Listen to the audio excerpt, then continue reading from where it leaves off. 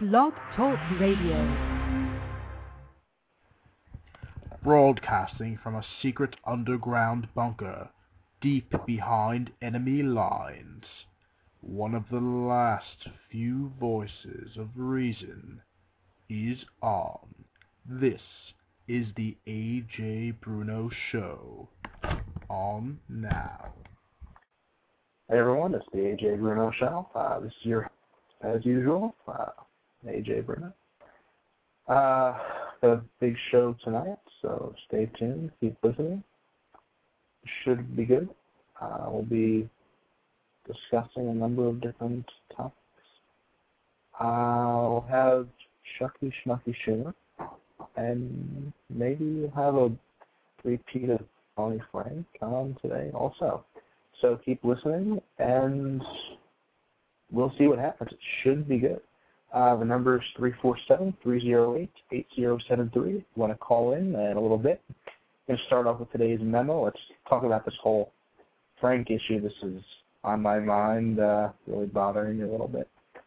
The nerve of this guy, the nerve of Barney Frank, who shouldn't even be a congressman as it is. The man is corrupt as anything. He's a criminal.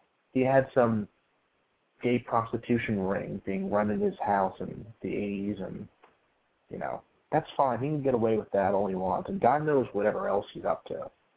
He's fine. He's great. He deserves to be the chairman of one of the most important committees. That's just fine.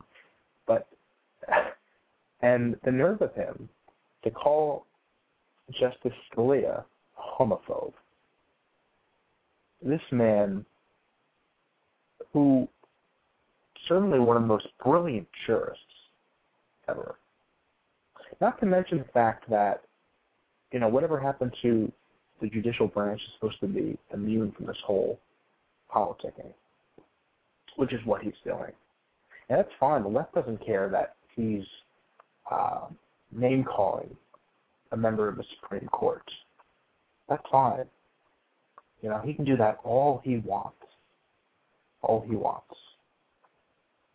And, they don't tell him to stop. Meanwhile, something stupid like, years ago, the whole thing with Strom Thurmond comes to mind. Where he just said during the guy's birthday party, that Trump once said during Strom Thurmond's birthday party, the country would have been a lot better off if he'd been elected president. And that's construed as a racist remark, because he's being nice to him at his own party. That's a huge outrage, and that can cripple someone's political career for a while. But it's fine. Frank can say whatever he wants. He can say whatever he wants. Is Harry Reid on his case now? That would be a shock. But maybe some of them are trying to distance themselves from him. Maybe they see, hey, we can't just say whatever we want, because eventually it's going to come back and bite us all in the ass. But see, this is the thing with these liberal Democrats. Their first priority is their instinct for political survival. That's always number one on their list. As long as they can survive as a party, as long as they can continue their extreme policies, hold on to power, expand their base of power, that's all they care about. They'll do whatever it takes. They'll do whatever it takes. Maybe they see that most Americans are offended and find this sort of comment to be outrageous. Maybe if Barney Frank, or as Dick Armey once called him, Barney Fag. Well, we don't want to cause trouble with that, though. Maybe if he was more focused on the financial problems that he's supposed to be worried about, and less on going on 365gaynews.com, whatever the site was called, and trashing Justice Scalia with this hate word, maybe we could solve some of these economic problems. But no, it's not his first priority. And another thing, he said that he wouldn't want these issues coming before the court now because you got guys like Scalia and some of the other justices who wouldn't make gay marriage the law of the land and say that it's an injustice, that it's a constitutional right. Maybe the real reason why they wouldn't allow that is because, I don't know, that right doesn't exist in the Constitution. But no, liberals don't care about that. They take the Constitution, the most sacred document we have in this country, and they twist it and pervert it and manipulate it to fit whatever they want. Oh, yeah. Well, one of my listeners just said that reads on Scalia. That makes more sense. I wouldn't think he'd go after Frank. I hadn't heard about that. Yeah, of course they're attacking Scalia because they hate him. They hate what he stands for. And I remember Scalia said something which made a lot of sense. Someone asked him about his personal views. I think this might have been at some English university or something last year. And he said, I'm conservative in my personal views, but that's not how I look at judicial cases. And if you look at his philosophy, I think that's true. If these justices, regardless, conservative, liberal, middle, whatever, if they separated their personal views from their judicial views, which a lot don't, they'd come to similar conclusions. The Constitution doesn't guarantee this right to gay marriage or the right to murder unborn children or any other, imaginary rights that the left seems to find within our Constitution. But yet, they seem to find it anyway. Like this imaginary right to privacy that they found with Roe v. Wade, or I guess the same right with that Lawrence v. Texas case in 2003. And now they think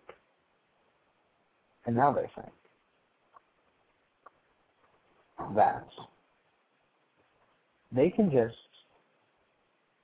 if they're not going to get their way, then let's just go and launch these personal attacks, these vicious, uncalled for, ridiculous things. And that's fine. It's just such a double standard. If this were some sort of conservative issue, the tables were turned, it would definitely not be the same circumstances, but there's always this double standard. The liberals can say whatever they want. The radicals can say whatever they want. They can do whatever they want. And they get away with it. Should let them get away with it. But they do. The least they could do, of course, this is not even a man, so he wouldn't have. Even Pelosi, even she accidentally referred to him as Congresswoman. Goes to show you. If he was even an ounce of the essence of a man within him, he would apologize to Justice Scalia. But of course he won't do that. But anyway, if they separated their personal views from what's constitutional, it would be a totally different story. It's interesting how the liberals, the left, they love to intervene in people's financial affairs. They love to have maximum control over people's lives when it comes to that. Because they know if people feel dependent on the government, they can do whatever they want, and they'll have their support. But I love the double standing, and the liberals always have a double standard, of course. Because something that applies to them doesn't apply to everyone else. We know that. But when it comes to social issues like that, oh no, we can't have any intervention in that circumstance. That's fine. We have to allow gay marriage. we have to go and infringe on states' rights and get rid of a lot of these sodomy laws, like we did in Texas. We got rid of all the ones that applied to gay sodomy. Whatever happened? In fact, whatever happened to states' rights? Shouldn't states be able to make those decisions for themselves when it comes to that? Yeah, I'm sure the people will be able to decide this. But yet, they don't care. They don't care what the people want. Because there's this liberal elite that wants to push their agenda. In this case, they want to push their cultural agenda, particularly. And anyone who would even dare to say or do anything about it, well, you can't do that. You can't do that because they just won't allow it. And if you say anything about it, well, then that's hate speech, or you're a homophobe, or you're, whatever, against women's rights, or against gay rights, or against minority rights, what have you. All of this.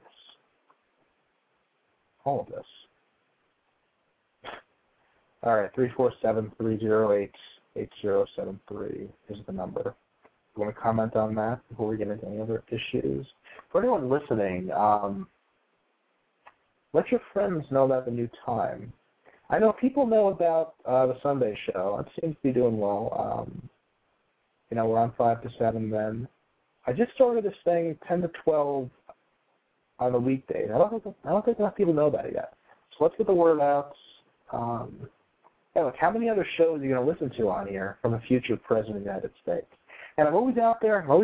Promising cabinet posts to people. And, so if you ever want a job in my administration, it's a good way to do it. I do have a Nixon-esque list of political enemies, so I don't think you want to be on that. But don't get me wrong, I like Nixon, but I also like that idea too. But hey, it's always good to have conservative allies in the political sphere, so let's all get talking with that and whatnot. I want to touch on the whole thing with this cop killer out in California. And this gets into a delicate area. We're all touchy and blah, blah, blah, what have you. But I think that it has to be said.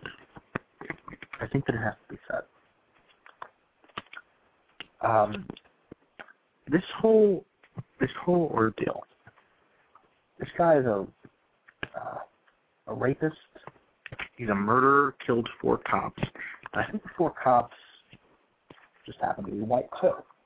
But then you look at, certainly I'm not applying this to all blacks, but it shows that there are some who sympathize with this. And it's really sickening that they would. So there's, perhaps 100, scores of protesters out there, saying that this is racism and to free this guy and whatever, and defending him. And this is clearly a racial issue. I mean, the nerve of them to go out there and do that. And people try and say that there's a lot of racism in this country from whites towards blacks. Might be some of it. Some of it's unfounded, some of it is. Depends. But with that said, there is a lot more racism from a lot of blacks towards whites. And this just goes to show that some of them, even if it's a small percentage, it's disturbing. Because some of them are so hateful. And think that, the whole police force, which is mostly white out in Oakland, is like some racial army out there to get them. Well, if you're not out there committing crimes, no one's going to go after you. If you're not like this, I don't even want to call him an animal. Beyond that. I don't remember the guy's name. Not that his name really matters. But he's out there raping, killing cops, and that's fine. I don't think it gets much lower in society. It certainly doesn't. It certainly doesn't. And for anyone to support someone like this, it's beyond me. Why? Why on earth would someone, regardless of your race, regardless of your beliefs, have sympathy for something like this? And then to think that he was the victim, not the people he raped, not the people he killed, not the people's families and friends who are forever traumatized and broken by this, but this guy is the victim, apparently.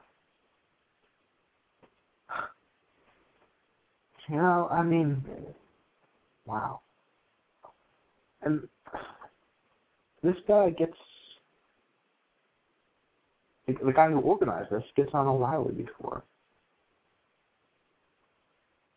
I don't know why. Why on earth they would put someone, and I don't even think he doesn't even deserve a voice. Because the guy's an extremist. He's an extremist. But he gets on O'Reilly. I haven't got him on O'Reilly yet, but I'm getting there. I've been on CNN and NBC and C-SPAN. Still not Fox, though. But, hey, maybe if I have a hate protest like that, I'll get on to. Anyway,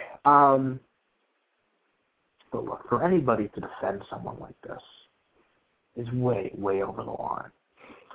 All right, if you have a comment on the Frank thing or this or anything, any topic you want to bring up, let me know. 347-308-8073 is the number. I want to mention, let's stay in this whole race topic. I want to mention this preposterous thing that's happened in Georgia the past few days. So I guess the Republicans control the legislature there. And the Democratic Party, the state Democrats, wanted to make Obama an honorary member of their caucus.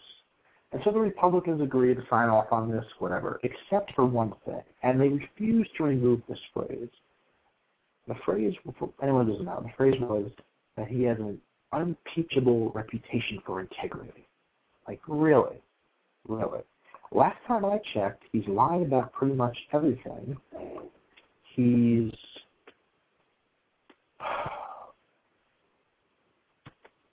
doesn't have much integrity.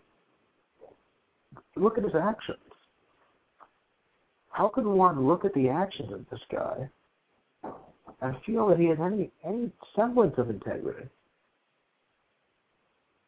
He doesn't. He has none. He has none whatsoever. And for anyone to, no, not even, and for them to refuse to take it out of there, and then even worse than that, a number of the Democrats there, of course, black racists, and once again, don't get me wrong, there's a lot of great black patriots in this country.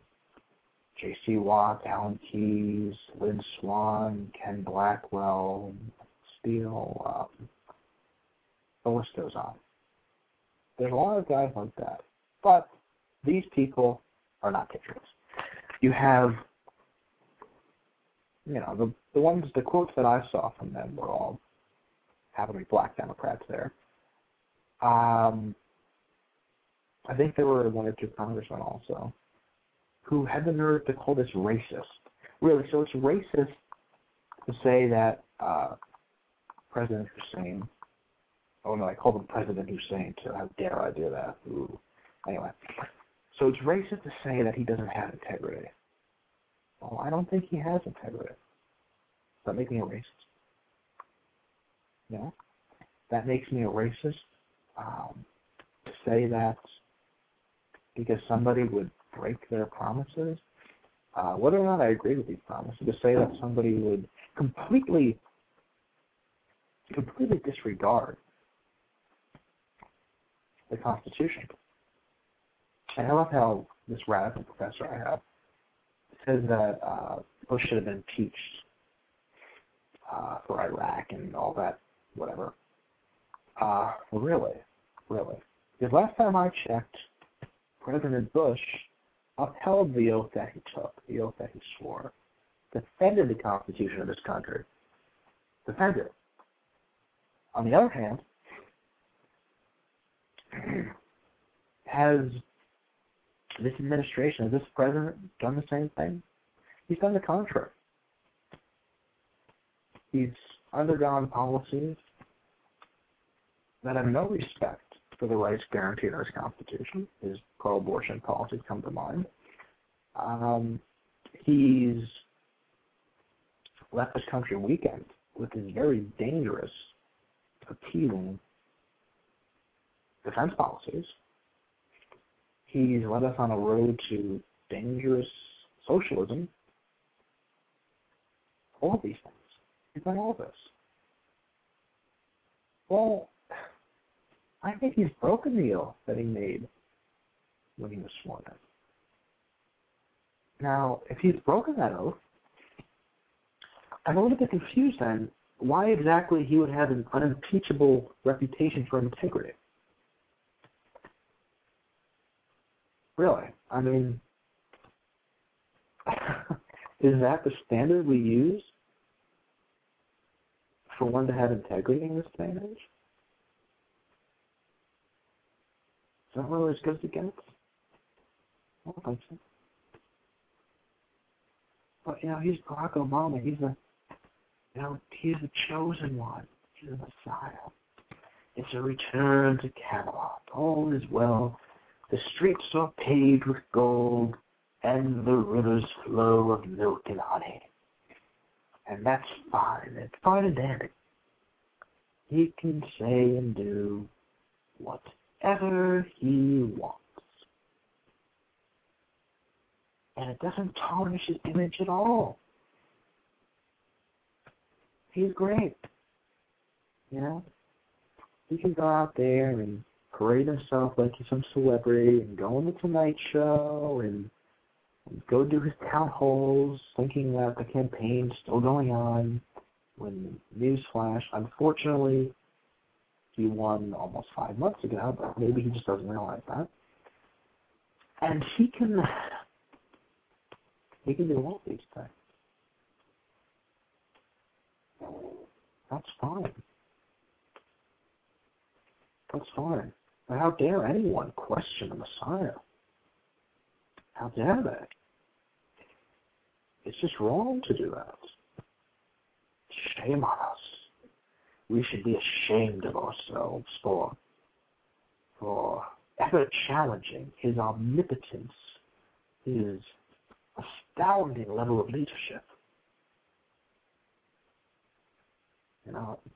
I'm so sorry that I ever said those horrible things about our great president. Yeah. Not really, but just goes to show. But meanwhile, when President Bush was in office, you could say the most hateful and vile things about him. And that was just fine. Because they were allowed to do that. That was accepted. I mean, really.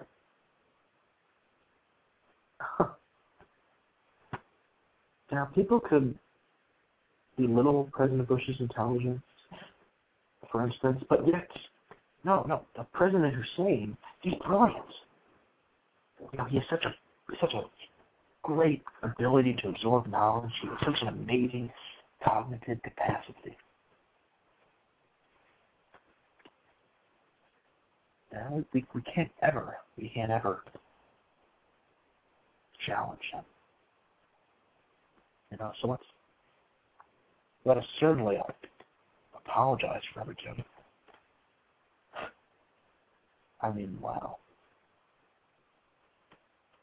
We can't even question him apparently. Look at the double standard. And I love all these so-called conservatives who say that we should wish him all the best. We should hope that he has a successful presidency. You know? Because if we want him to fail, well, that means we want America to fail. We don't want America to fail, do we? Because, you know, he really needs America. Of course, he represents this country. Well, you know what? If his viewpoints are America, if his perverse vision of our country is supposed to be America, but I want no part of it. I love this country. I love what this country stands for, what its principles were.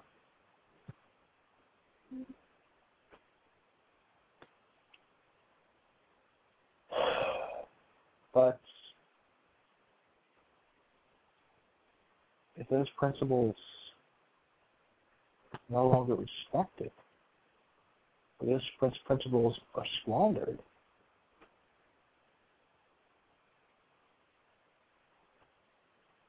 then what have we? And what have we left?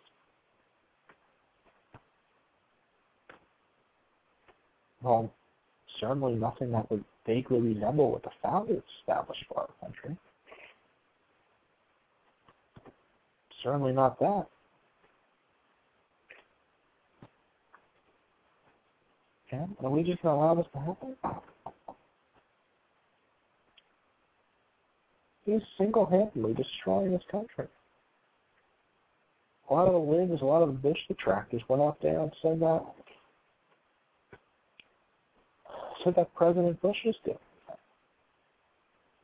On the contrary.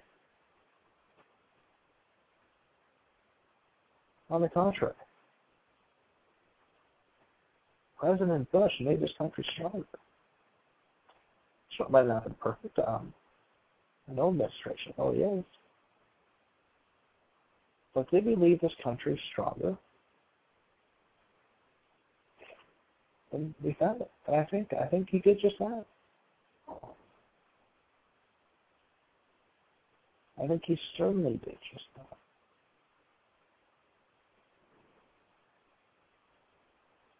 He certainly did.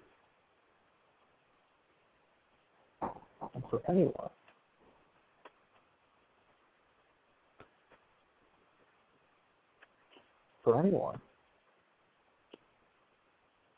to just ignore the accomplishments of those 8 years is downright irresponsible. And it's just false. It's just false.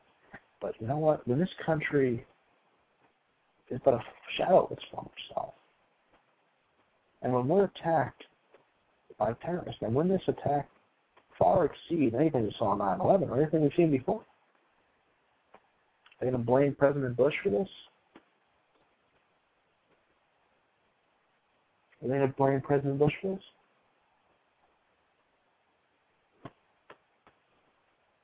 I'll tell you, it's not President Bush's fault.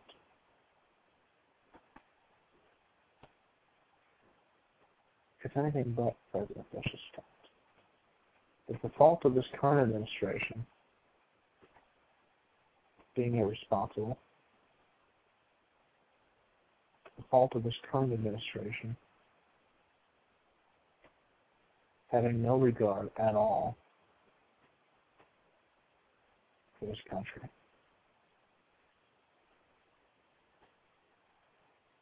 Having no respect for what made it great.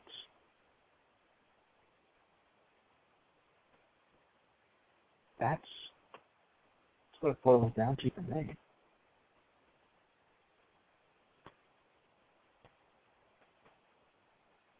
Yeah.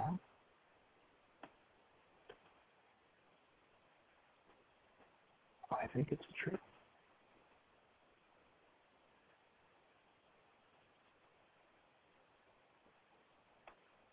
I mean, is there really anything else to it?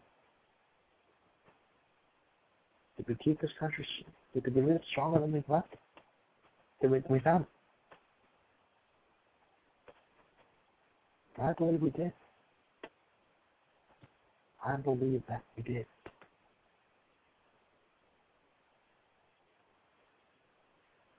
Now, I mean, there's a lot of people who are misguided out there. We don't understand that.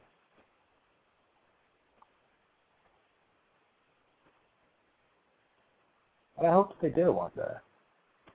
I think one day the accomplishments of this administration, the accomplishments of President Bush,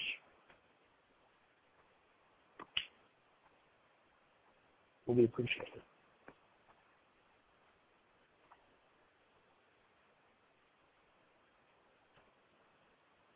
It'll be a different day. It'll be a different day when that comes. Okay, we're going to take a break now. Since we mentioned Mr. Frank before, why don't we play the liberal wisdom timeout? It's 10 minutes. Okay, back after this. Well, hello there. This is former Vice President Al Gore. Okay, that was not the right sound clip. Apparently the sound guy made a bit of a mistake. Okay, do we have the right clip loaded up? We do. Okay. All right. He's gonna have to get fired. Anyway, here it is. Back after the break. Thanks. Oh, hello, it's me, Barney Frank. I don't know why you're listening to this show with this crazy right-wing nut job. This guy is crazy, he ain't that gay. He's all these things, and why are you people listening to him? It's horrible. You should be listening to me. Now go out there and help fight for equal rights for gay marriage, okay? Instead of listening to this idiot who's prejudiced, who's a bigot, who's against equal rights. And now shame on you people for listening to him. Shame on you. And you, I don't know, you stupid conservatives. If any of you are not conservatives and you're listening to this guy, then shame on you too. Shame on you. Now we should be out there trying to get our great President Barack Obama to go there and support gay marriage. It's one of the most important issues. To support. And anyone who's not against it should be ashamed of themselves. Now, hopefully one day, all states can be as enlightened as the great state of Massachusetts and support this matter of equal rights. Now, I urge you to not listen to this idiot who is against that, who's against equality for all, because there's nothing wrong with it. There's nothing wrong with sodomy. You should be ashamed of yourselves if you think there's something wrong with it. It's not disgusting or anything. I would know from first-hand experience, or what I not go into on there right now. Okay. Well, thank you very much for listening to me about this, and I hope I've certainly changed your mind regarding this. Thank you very much. This is Congressman Barney Frank, not Congressman Barney Fogg, as Dick Armey once called me. That's not very funny. I heard that one a lot in school, and it was very hurtful, very offensive. So shame on you if you ever say that. Anyway, thank you very much for supporting for equal rights, for supporting gay marriage. Hopefully we can get President Obama to get rid of that stupid don't ask, don't tell also, so we could all serve openly in the military. And then it will be truly a brotherly experience. Anyway, I've gone on, and I'm sure you all agree with me by now. So I guess we'll get back to this show, although I don't know why you're listening to this crazy radical conservative. You should be ashamed of yourselves. But okay, it's me, Barney Frank, and I've got some things to do that I can't really discuss on here. Okay, I'm going now, alright? But bye-bye. Alright, thank you for that, Barney. Barney Frank, everyone. Okay. Since we're on this topic of President Bush's legacy, I'll be remembered far better than this presidency, I guarantee it. Let's get into that a little more. If you want to comment on anything, 347-308-8073 is the number. And hey, if you're listening, let people know that there's new time slots. Let them know about the old time slot too. We're still on Sundays, 5 o'clock. Now around 10 on the week, during the week. Let's get people listening. I guarantee you won't hear the cold hard truth, the facts anywhere else like you will here. We're on. You don't have Rush on or Sean on or Mark on. We're on after that, different times. So hey, if you're sitting on your computer or something, listen in, participate, join in. I try to do a good job. Hope you enjoy it. Let other people know about it. That's the way we keep the show going. That's the way we get more people involved. So hey, keep listening, everyone. I appreciate any support that you give me. Okay. Anyway, let's get back to this whole issue we were discussing before. All right, look. No administration is perfect. No president can do everything flawlessly. Yeah. Only human. But on the defining issues, on the key things that this country needs, I think President Bush passed with flying colors. He did. You disagree with me? Let me know. Yeah, we could talk about a couple of things, maybe some of the spending, immigration maybe, one or two other little things. Besides that, he was spot on with almost everything. I think this is a phenomenal president. I think this is a president who I might rank Reagan or Lincoln ahead of him, but I think he's right there in the mix right after that with the likes of Washington, Jefferson, and him. I think he deserves to be in the top 5. Some of these historians might try and rank him towards the bottom.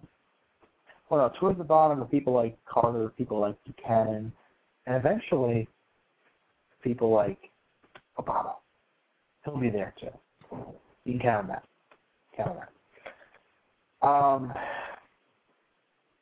But for the time,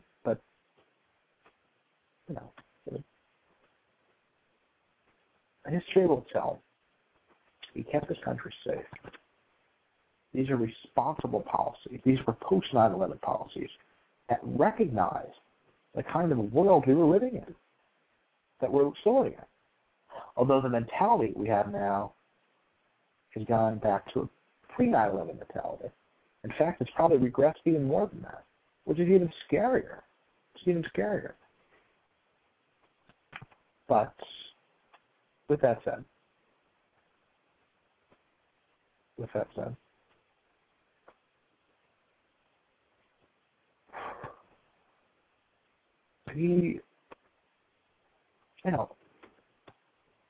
trying to say what I clear about that.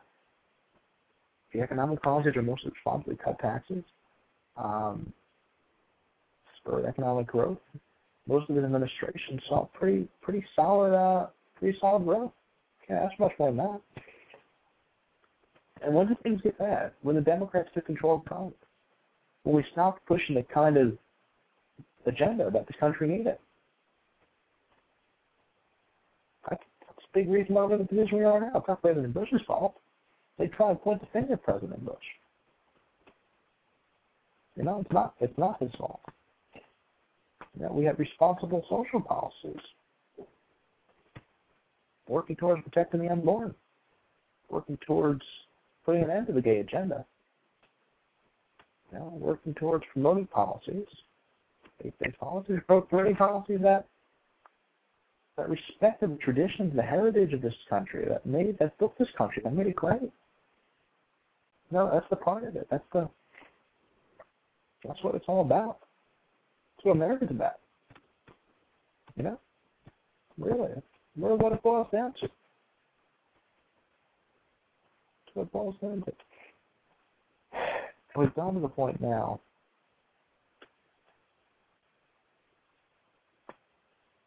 where that's certainly not respected. I don't think it is. In fact, I think the contrary. There's no respect for it at all. I should go where?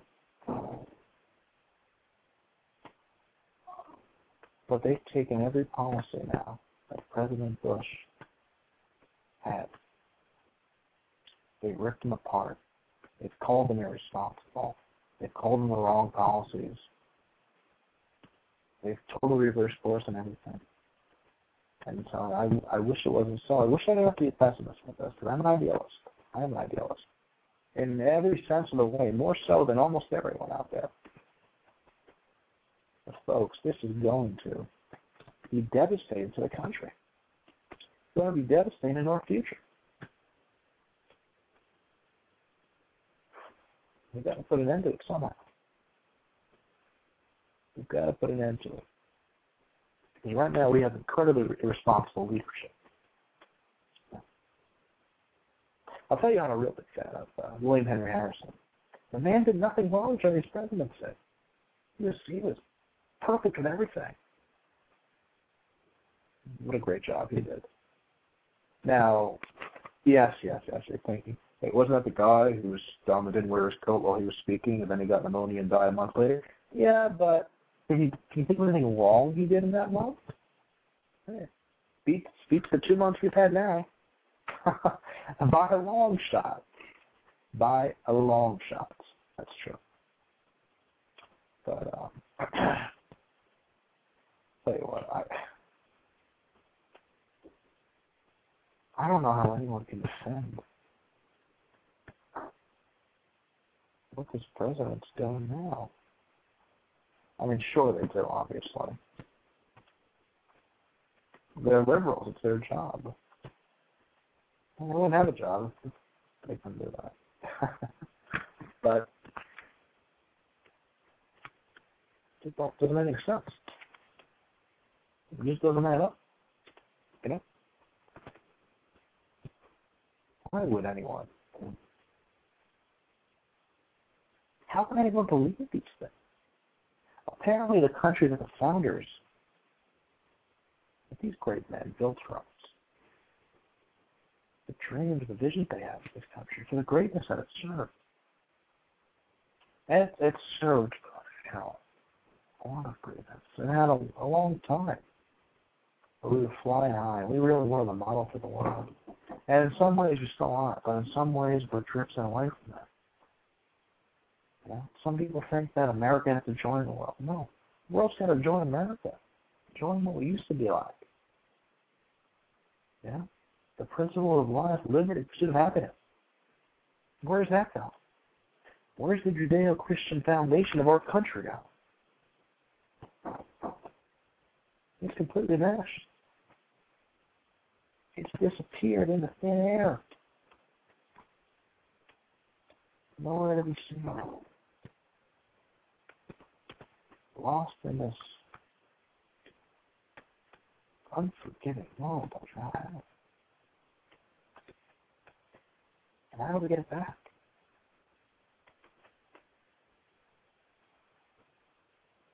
We can't give up. I certainly won't give up. We've got to keep fighting for it. It's really all we can do. Whatever way we can. We have to do it. We have to. Okay. I'll touch on one or two other things in the show tonight.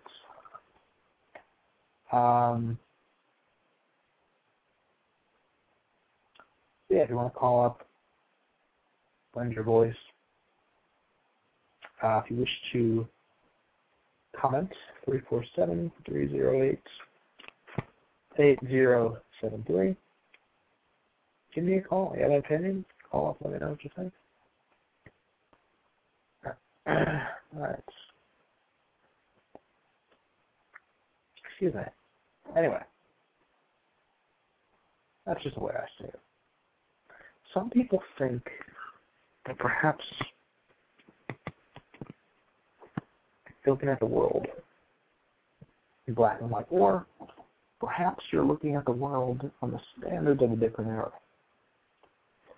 So I'll take the standards of a different era over this era any day. And I think a lot of the standards we have today aren't progressive, they're regressive. And in a lot of ways, we're going in the wrong direction.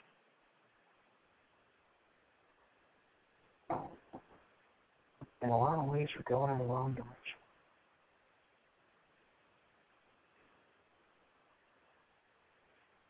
And the question really is,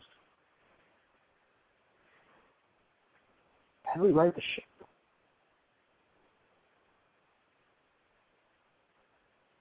How do we get back on the path that made this country great? How do we do it?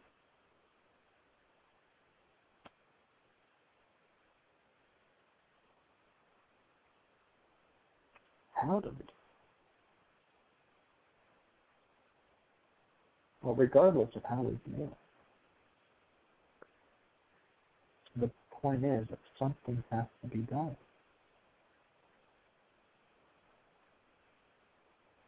We can't just sit here and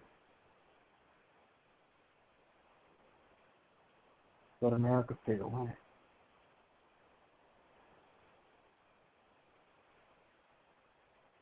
That can't be an option.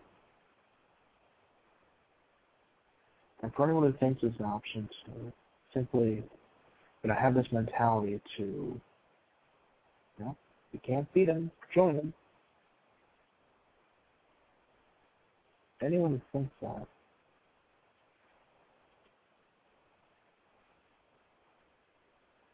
is doing a tremendous disservice to this country. They really are.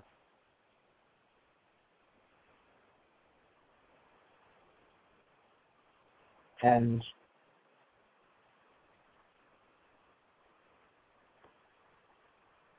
you know what?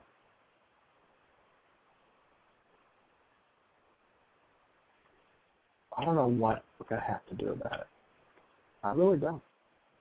But the point is that the status quo of what we're dealing with now, it really can't stand. It really can't stand.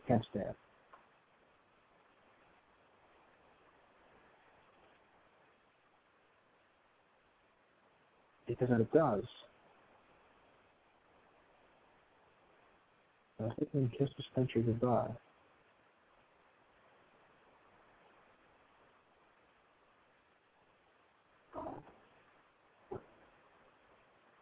And if we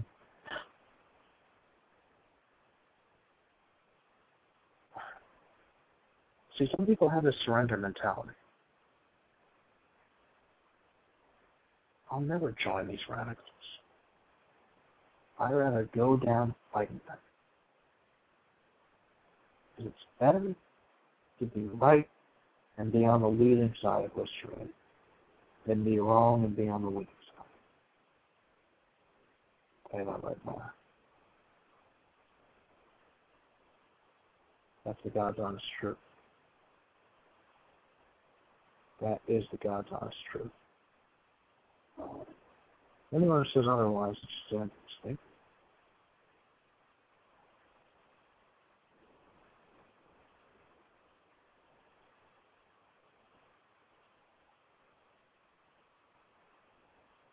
That's the truth also. That's the truth also.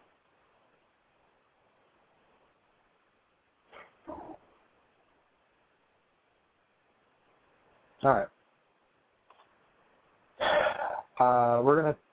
We're going to. Let's see. Should we play it? I don't know. Why not? For anyone new to the show, let's go ahead and play the Barack Obama liberal wisdom timeout. We'll have a new one of that on Sunday too, so that should be good. You want to stay tuned for that one for sure. Okay, so we're going to play that. We're going to play that. Be sure to keep listening. I'll be back right after the break. So only got 3 minutes. If you want to call, wish to comment on anything we've discussed so far on the show or anything we're going to discuss, the number is 347-308-8073. I'll be back right after this. Thanks. Hello. This is President Barack Obama. It's good to be here. Look, I'd like to thank everyone out there listening for your support of hope and change. We fought hard in this last election, and we brought an end to the failed policies of George Bush for the past 8 years. I think we've made a lot of progress so far. We've had a wonderful stimulus bill full of lots of good stuff, and I hope everyone likes it. We've done a phenomenal job shutting down Gitmo, and we're going to get those poor innocent terrorists out of there as soon as possible. I felt horrible that my Muslim brethren were there. And I'm not a Muslim. Sorry, I wasn't born in Kenya. I was born in Hawaii. I apologize. I did not mean that. Now, anyway, so I'm trying to create a new bipartisan atmosphere here in America. I think we can all agree with my socials, seculars, appeasing platform. Look, I think it's a good idea. And America voted for change. Americans overwhelmingly elect me. And look, we're going to govern like that. And we can't keep having these Republicans out there trying to stop change. I'm not going to have it. I'm not going to have it. I am the Messiah. And you should all be ashamed of yourselves for opposing anything I do. And I'll tell you, it's very unpatriotic. If you want my policies to fail, if they fail, the whole country fails. And I think that I've done a pretty good job so far. I think anything's better than the complete disaster we've seen in the past 8 years. Finally, we're rid of this George Bush. We can't do much worse. I don't know why you conservatives think that I'm so bad, and that this George Bush fellow was so good when he started a war, which I was against from the start, and his failed economic policies. I inherited this recession, so don't blame it on me. It's not my fault. And we have to confront the major threats that we face. At the top of that list is definitely climate change. This is the defining issue of our time. That's why we need some sort of carbon credit. It's important. If we don't stop climate change now, the world as we know it will come to an end. We have to fight this issue, not this fake terrorist threat that all you crazy right-wingers think that exists. And look, we brought hope, and we brought change, and we've got to do that. We've got to change how we do things. And we've got to win back our allies around the world that have been squandered the past 8 years. Now, anyway, thank you for listening to me. Hope that if you, hope I convinced you. If I did, perhaps you can join me and Sean Hannity when we get that beer. Supposedly he's paying, but he's a pretty cheap guy, so we'll have to see. But thank you for listening. Thank you once again for supporting hope, for supporting change. And I'll let you get back to this. Although when I'm done with it, we'll have to have equal time on this radio program. There's too much conservative talk on here. But thanks for having me on, So, thank you. All right, thank you for that, President Obama, excuse me. All right, that was the Liberal Wisdom Timeout. For those of you who don't know, give a few minutes every episode for a liberal or two to come on here. You have to listen to my conservative jargon the whole time, so give them a little chance to share their little spiel with us. So, anyway, let's see here. I would love to stay for the second hour, but here's the story. Okay. When I'm at home, have my own private studio there, do whatever. I had a little issue with my bandwidth here. So right now I'm dangerously close to going over. I don't want to go over it. So I'm going to probably have to stop in a few minutes at the hour mark. But I'll be back on again Sunday at 5 Eastern, that is, for a show then. So be sure to listen to that one. And, we'll see what happens with the week. I'd like to get a schedule going here. I know it's a bit inconvenient. Everyone's wondering what times and whatnot. It's all over the map.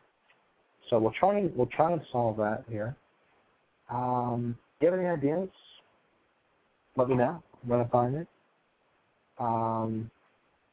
It's been fun. We have lots of liberal mocking to do. A lot of more showing what a complete fool President Hussein is to do. So we'll keep doing that. That's what I do best. Hey, how many other people do you know? And how many other people who have whether it's a talk radio show, whether they're just starting online or whatever. How many people do you know who have the nerve to call President Hussein a Muslim terrorist sympathizer to his face? I did it. So, I say it how it excuse me, losing my voice. I say it how it is, and I just try and lay down the truth. Might you like it, might not. All right, why don't we take a call before the show ends? Hello, 1-8, you're on the Ajay Bruno Show. How's it going? AJ, how you doing? It's Jack Marino. Oh, good. How's it going with you? Okay. I just wanted to call in and say hello. And I don't know if you know anything about what I'm doing. I'm an independent filmmaker, and I made a movie called Forgotten Heroes. Mm. Yeah, I've heard of that movie, actually. Anyone who's listening to the site was ForgottenHeroesTheMovie.com. I'm definitely going to check it out, so I think everyone should. Yeah, it's I'm going around looking for for shows to get on to promote my film. Yeah. Why don't you tell us a little bit about it? Pardon me? Why don't you tell us a little bit about it? Okay, it's a Vietnam film I made back in 1988. It took me 2 years to complete. I got it done around 1990, and I made it basically to honor the Vietnam veterans, because all the Vietnam films that were coming out of Hollywood from 1969 on basically spit on the Vietnam vets. They probably made about 25, 30 films in that time period, both studio level and independent. The last film that showed them as heroes was John Wayne's Green Beret, and the entire liberal establishment attacked the Duke and the movie, and basically did the same thing they did to Mel Gibson, which drove up his grosses on the film. But ever since that time, they kept making these horrible movies. And I saw Platoon in it was 85, I think. I wrote the script Forgotten Heroes based upon some stories that I had heard from some real live vets that had been over there in some search and destroy missions. And basically it's about a Russian general who, played by William Smith, who's defecting for freedom. And these American troops go in there, the Marines basically, the young kids, they all get along. I wanted to show the conviction and the camaraderie between the men. I didn't want to show them basically angry and killing their superiors and baby killers and psychos and rapists is the way Hollywood had portrayed them. So what I basically did was I took like an old World War II type story and threw it in Vietnam. So It's more of a chase picture. Once they find the general, they grab him and they head back to the American lines, and Russian troops are sent in basically to get the general back and execute the Americans. And so I wanted to have this confrontation on film between the Americans and the Russians in Vietnam, which most of the studio executives were basically dumbfounded. You know, they say, "Well, what's with the Russians?" You know. So I said it's all symbolism. So, anyways, it's you know, independent, low budget feature. I funded it basically myself through my partner and private money. Put it all together, shot, produced, directed it. Most of the actors are in there, all first timers, friends of mine, friends and friends of friends type of thing. And the only buddy with the name in it is William Smith. He plays the Russian general. Bill's been around for years. He played Falcon Eddie in Rich Man, Poor Man, and then he played the Russian colonel in Red Dawn. And it was around that time that I met him, about a year after the movie was released. And I told him about my idea, and he said, you know, when you get the script, send it to me. I'd love to read it. So I did, and then I got Bill attached to the project, and like I said, it took about 2 years to get the film, just enough money to get the film shot, you know. Mm-hmm. So it's you know, I have a website now, and it's www.forgottenheroesthemovie.com. We're donating 25% of the DVD gross sales to the American Veterans Disabled for Life Memorial Fund, which Gary Sinise is a spokesperson for that fund. And so we're trying to help do our share to help the vets and, you know, present a movie that shows them as heroes and has a heartfelt tribute to them. Unlike the movies that Hollywood has made in the past, and they continue to make these movies attacking the troops in Iraq and Afghanistan and the first Gulf War and everything else. So Hollywood is very consistent in their anti-Americanism. I always felt that the town was full of malcontents with lots of money. So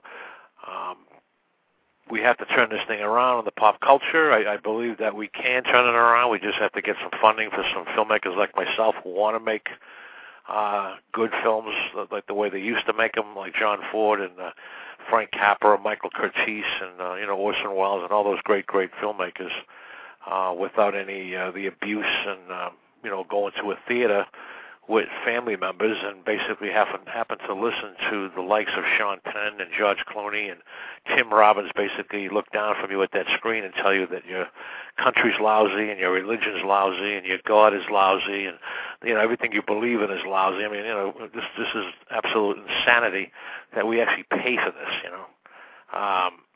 So, you know, the public has basically all the control in the world to change this, and if they support filmmakers like myself, you know, go to my website, you buy the film, you're donating some money to the vets. It's all positive. It's a win-win situation for everybody. You know, I'd be able to get some more funding and make some more movies, even on a small level, but, I mean, that's how you start it. I mean, nobody's going to, you know, give me enough money to do a Star Wars. I mean, you have to work your way up to that, so. Can you read more? Did you let this, was it just sitting around for years, or have you been trying since you made it to get it out there? Well, I got blacklisted in the first time to get myself little known within the circles of the major studios. All the executives at the distribution level all got to know me. Disney saw my film 10 times. I mean, they do not screen films 10 times by unknown filmmakers. I mean, you're lucky to get 2. Usually they turn it down the first time, you don't get a second screening. If there's a little doubt, sometimes they want to see another executive to see the film, and then basically they'll bring someone up higher up, and if he kills it, that's it, it's dead. You know, you never can get in the door. I kept getting screenings from Warner Brothers, 20th Century Paramount. I mean, I had meetings with these people. I was talking to most of the guys I talked to, like Alan Ladd. Let's say it was when I was dealing with Alan Ladd Jr. I wasn't dealing with him personally, but I was dealing with his assistant, this fellow named Mike Fleischer. Now, Mike basically handles all the inside of the office, you know, his stuff. And so they saw the film like 4 or 5 times, MGM, and they wanted to take it out 1,000 prints. Now, from the arena where I came out of as a filmmaker, for me to go from where I started to that leap would have been a miracle, because nobody's made that leap, and I came close 3 times, and I came out of the AFM level of filmmaking, which is basically it's where all the filmmakers go who can't sell their pictures, and it's a huge market. And in the 80s, it was exploding because of the video market. And you couldn't make these films fast enough. Not Forgotten Heroes level, but let's say movies like my first film. I made my first film there called Kill Zone, and it was a low-budget Rambo. As a matter of fact, that movie changed the whole direction of the genre at the American film market. We just changed the whole look of it. Everybody started making low-budget action pictures, quick slam-bam things, and some of them were doing them for $30,000, $40,000, and you sell them worldwide for like $500,000. So it was, because the videos, they would open up video stores all over the world, and they had to fill the shelf space with videos, and that's why we couldn't make this stuff fast enough. The problem with that whole scenario, you make a living there, but you don't. Once you're in there, basically, it's like that scene in Midnight Express when all the guys are in prison and they're walking around that pole. And that's what it reminded me of, and I wanted to get out of there quick. And so I made I literally left the business. I really wasn't in the business per se because I never taken a dime from the studios or any low-budget independent or even an AFM independent distributor. I always got my funding on the outside. So I was really never in the loop. Most of the guys eventually would get deals from pre-sales and stuff like that. So you're basically working with the distributor. I didn't want to stay in that realm. I mean, Hollywood will forgive you if you make one or two of these movies.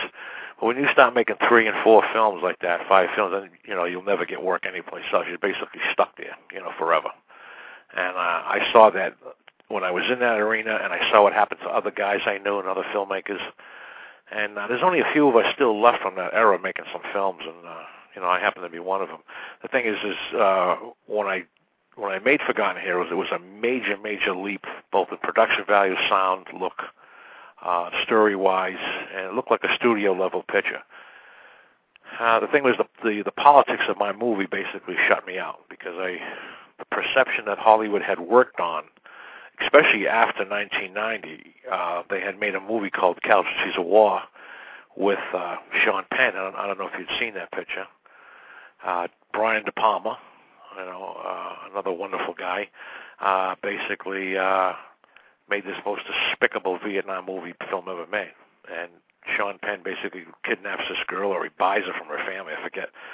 And they proceeded to rape her through the whole first half of the movie, and then he shoots her off a bridge, And that's the image that Hollywood left in the minds of everybody in the world. I mean, not just the buyers here and the distributors, but in the pop culture, because that was really the last Vietnam film made by a major studio, and it left a bad taste in everybody's mouth. And here I come with this little film showing them as heroes, and it was like, when you're showing the American Army like they're Nazis, and then I show them like they're heroes, it's just like, they don't understand, especially the young executives who grew up through the 70s and 80s watching this stuff. So, but they were all very impressed with the production value, just for the fact I never went to film school.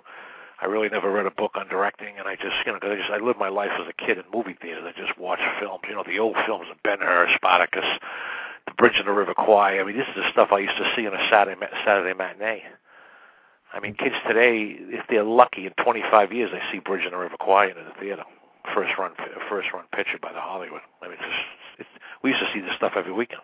The quality's gone way down. You got films out there like, some of these I don't even bother seeing. Rendition and other ones which just show disrespect for the government, the troops. It's as if, how do you see a difference between the way perhaps a movie like yours made about Vietnam back then, and let's say there was one that was sympathetic to the troops in Iraq? The same sort of deal now, or what's the difference? Well, yeah, they're making it. Brian De Palma made Casualties of War in 1990. It's a despicable film, and then I think around 08, 07 or 08, I forget. We protested the movie when it opened up. Me and a bunch of my friends, we went up there and up to this theater up here in Hollywood on Sunset Boulevard, and the first 8 o'clock showing was the movie called Redacted. I think it was about the Haitian Marines, basically. But some incident that happened that these the Marines were killed on the street, and they ran into this house because they saw the terrorists running the house, and they ended up shooting everybody and raping the girls and everything like that. So, how true that happened, nobody, I mean, not saying nobody knows, but I mean, it's been documented, but I mean, the movie just showed, how horrendous we are, because these people just hate Judge Bush, and they don't care if they get our boys shot over there, they were determined to get rid of George Bush and undermine the war, just like they undermined the Vietnam War. So what you have these, in 1968, 69, you get these 20-year-old kids basically protesting the Vietnam War, and now they're in their late 50s, early 60s, and they're protesting this war. So they're reliving like a nostalgic thing, So, but human lives are at stake here, and so all the movies that Hollywood has made in the last 4 or 5 years of this war basically is against the Bush doctrine and the soldiers and stuff like that. And this generation of troops are fighting back. That's why you see a lot of stuff on the internet, and they're challenging these people. They're not going to take it like the Vietnam guys did. And a lot of the Vietnam vets today are basically defending the Iraqi troops and the guys from the War on Terror, because they're going to make sure that these kids today don't get spit on and treated like they were back in the early 70s. So, and again, this is because nobody ever made a film to show the Vietnam guys in a positive light. So, we've only been spoon fed what Hollywood has been dishing out. So, we need another avenue to change this, and not only with Vietnam movies, but movies with Iraq, the war in Iraq. I've got a couple of scripts I'd like to do on Iraq. My son just came home from Iraq after 18 months over there, and he's been telling me some stories, and I'm going to have to pull it out of him, some of his stuff. A few of his buddies. I told all his buddies when they went over there, I said, when you get over there, write some journals for me. I said, I don't care how lame it sounds, just write it. I'll write the story. I just want to have the names and all the locations and everything down, so it's accurate. And then there's plenty of stories out there that I can make a film out of, So, but kids being kids, they write, they don't write, So. Yeah, that's true. So, but I'll be getting a story. My sons came home. We came home with over 1,000 pictures. I mean, it's just phenomenal. Some of the stuff he's photographed. So, so there are stories. I intend to make a few films about Iraq and show the Americans basically again as heroes, and show the terrorists for the animals that they really are. And I'd like to make a movie that shows the Viet Cong, what they did to our boys, and how animalistic they were. So we're always showing sympathy for the enemy. Like Clint Eastwood made that movie on World War II. I mean, he wanted to show the Japanese side. They're writing letters home to their parents and stuff like that. I mean, these people wanted to conquer the world. Yeah. I mean, they're spreading tyranny, and we're supposed to feel sympathy for them. And then, and then in Iwo Jima, a lot of people don't know this, and you can look it up. It's all over the place. After 3 weeks of fighting on Mount Suribachi, the Japanese, they ran out of food. So if you were a wounded Marine and you were near one of those trap doors, they grab you in there, and they cut you up and they ate you. So you don't hear that I always felt, well, why didn't Eastwood put that in the movie? Yeah, well, the Japs were animals back then. Especially, I mean, I think some of these guys wanted to be killed rather than be taken to one of their POW camps. So those. Of course, yeah. Oh, the Japanese. Yeah. When we liberated Japan, I forget how many, like 10% of these prisoners, the American prisoners, were brought back to the United States. I understand that not one Australian soldier was returned. They cut the head off every Australian prisoner. They just had it for the Australians and the Brits. I mean, they just couldn't stand the Brits, and they hated the Australians. But the Americans, they just they beat us and starved us to death, and but they killed almost 80-90% of us. Yeah. And unlike what the Germans would do. So, but. I mean, this stuff needs to be told because the American public is really, we're inundated with so much stuff on television and the movies, and they write revisionist history, and the problem is you get these young kids in the movie theater, these 13, 14-year-old kids, and they watch a movie and they think that's basically how history was. They don't understand it's all artistic license, and a lot of it's propaganda. And they, making a movie. I mean, I could have went any direction with my film. If I showed these guys the way they did in Platoon, I would have got a distribution deal in 1990, and I'd probably be on my 20th film today, probably a $20-30 million production. Anything's better than Platoon. I hated that film. Yeah. There's some parts of it I thought it was a good story. I mean, again, I look at things from a filmmaker's eye, so I would have taken that story and went a whole different direction with it. I mean, Oliver Stone, I can't stand the man, his politics. I've met him a couple times. But he's a heck of a technician. He's not an artist, but I mean, when it comes to, I call him a propagandist. That's what he is, and he's good at it, and he's a good editor. He knows how to shoot. He knows what to shoot. And he knows how to rile you up. Yeah. And but he's not an artist. I mean, these guys are not Orson Welles. And they're not John Fords. They think they are, but they're not. And a lot of these stuff, these guys, they don't even have any stories. I mean, the thing about Forgotten Heroes, I don't have a lot of effects. I've got some explosions, but there's a story there. And my best group of people that love the picture are women. They just love the characters. I got a diverse group of guys. I mean, I have a young Hispanic kid who's a new recruit, and they're all picking on him. I got a wise guy Italian who basically takes him under his wing. I got an older fella who plays Sully. He's an older Irish kid. I got two black kids, and one's very religious.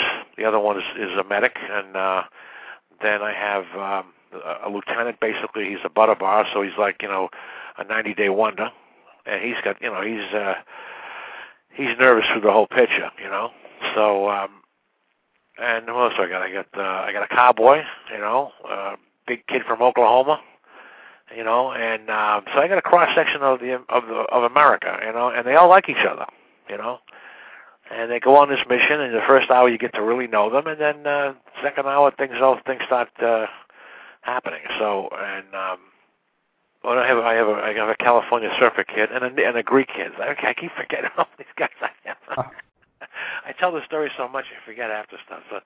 But so it's a great. And most of the guys, like I said, I've known from my first two films, and a few of the guys in the movie were guys I knew in theater in Boston. So when I was acting in Boston, they flew out to be in the picture. So, it was a good little shoot. It was tough. It was 6 weeks shooting, and then it took 2 years to get the music together and pay raise the money to get the sound effects. And I ended up scoring the film in Czechoslovakia in Prague.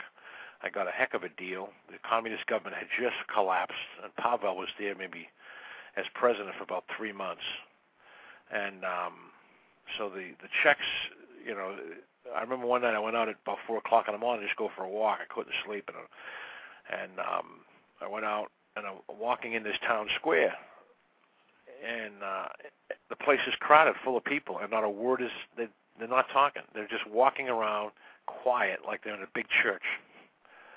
And because they've never been allowed to be out past curfew since before Hitler. So you got 2 or 3 generations that had never been out at 4 o'clock in the morning, and they're all looking like this. So this is what it looks like, Pretty wild. So it was. Huh? I'm sorry, go ahead. No, it was just a weird thing to see, and people were talking, but they were like whispering, and because they hadn't been out there, they hadn't been out for years, so it was a good experience. And then we came back, and then I started. Warner Bros. Was the first person to see my film, and this head of distribution. She loved the picture. She called me like 5 minutes after the movie was over. And she just said, this is an A film, and she just wanted to know who I was and where I came from. And because nobody delivers finished films like when I did. Yeah. Most filmmakers, when they're either funded by the studio and they go out and they shoot the film, they have a first cut, maybe a second cut, and they run what they call an interlock print. They have the sound on one projector and the film on another.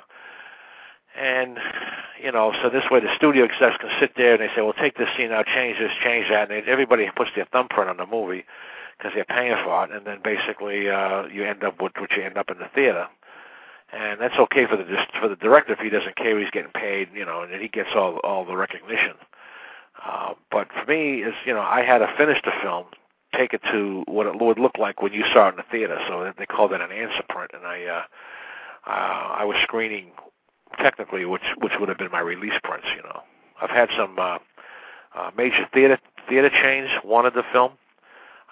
These guys in Dallas had they're called Cinemark Theaters. The CEO had seen the film.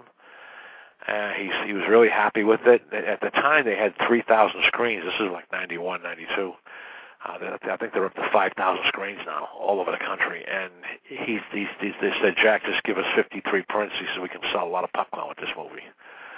So they were going to run those 53 prints through 3,000 screens, which would have given me a major theatrical release. And, I would have got all my ancillary rights would have went through the roof. All the European sales, my U.S. video would have been a huge video. If through that process, the Vietnam vets would have discovered it the way they did Platoon, and probably would have went through the roof. So, but there's just certain events happen. It just didn't happen that way. So, it was just a lot of it was a lack of funding, and again, politically. The studios wouldn't touch it. They would, they never would tell me outright. They'd say, "Well, we wouldn't pick up this type of film." And I would say, "What type? What type is that?" "Well, this genre." I said, "What's a war movie? I mean, what's And I played it like, "What's the big deal?" But they would never come out and say, "Well, it's a John Wayne picture," which it's not. But I mean, my film is really, when you watch it, it's more of an anti-war picture than anything, But I just show the heroics of everything and what these guys go through and what they feel that most civilians are not exposed to, So, but then, on another level, I got into a lot of negotiations with distributors, and I wanted to get paid, and they don't like to pay anybody. They just basically tried to steal my film a couple of times, set me up to sign a contract, promising me there's money, and they had no money. Because see, once I sign a contract, and then they have access to my negative. I mean, it's once they grab your negative, that's it. I mean, it takes you years and years and years and thousands of dollars in attorneys to get it away from them. By that time, they can basically destroy the picture in the marketplace. So I wouldn't sign anything, my partner and I, until there was a cashier's check on the table. So. And we demanded money, and a lot of people in this town I really upset, especially the group of guys who were from Orion Pictures, and I actually got so frustrated, the both of us, we wrote our own contract. And when I delivered that contract to their attorneys, they were livid. I mean, it's like I'm an unknown filmmaker. You don't send us contracts. We send you contracts. I said, no. I'm a manufacturer of product, whether it's a movie or a pizza or shoes. I'm hiring you to take it to the public. You get a fee for this. You don't take the whole movie. I even told one group of guys, I said, you guys want 40-50%. You give me no money up front, and then you run the expenses up, and you take the expenses off the top. I said, something? I can get a better job with the mob. I said, they give me 50%. They give me all the money I need and all the protection I need. You're not giving me anything except grief. I got to give you 50% of that. I said, what do you think, I fell off the Turner truck yesterday? Now, if it's a different sort of film, what would they have offered on average for those? What's that? If it was more of an, traditional, what they usually take, the anti-war, more liberal point of view, what's the going rate offer for those? Well, in 1990, the studios put a $3 million price tag on my film. So, you remember the movie Swingers? Yeah. Okay, that supposedly cost, because I was taking Forgotten Heroes around when Disney picked that up, when Miramax picked it up. Now, that movie cost $250,000. Now, all the guys were more or less unknown. I think one or two of the stars had done some TV stuff, They got $6 million advance for that picture. That's what they paid for it. Now, whether they got the $6 million all up front or they got $3 up front and $3 after the release, I don't know what the specifics of the deal were, but they got $6 million up front. And then they got a 3-picture deal to make more movies, and that's basically what they usually do. On my first film, Killzone, I got an independent distributor, I got them to put up almost what we paid for the film, and which is unheard of. I mean, those guys never give money up. Usually the major studios will write you a check for $3-4 million, basically as to avoid any kind of lawsuits. They pay you off and there's nothing because they got billions of dollars. So if they put up $3 million for Forgotten Heroes and then they put up another $3 million to market the film, then that's only a $6 million nut they have to recover, and they own the film in perpetuity.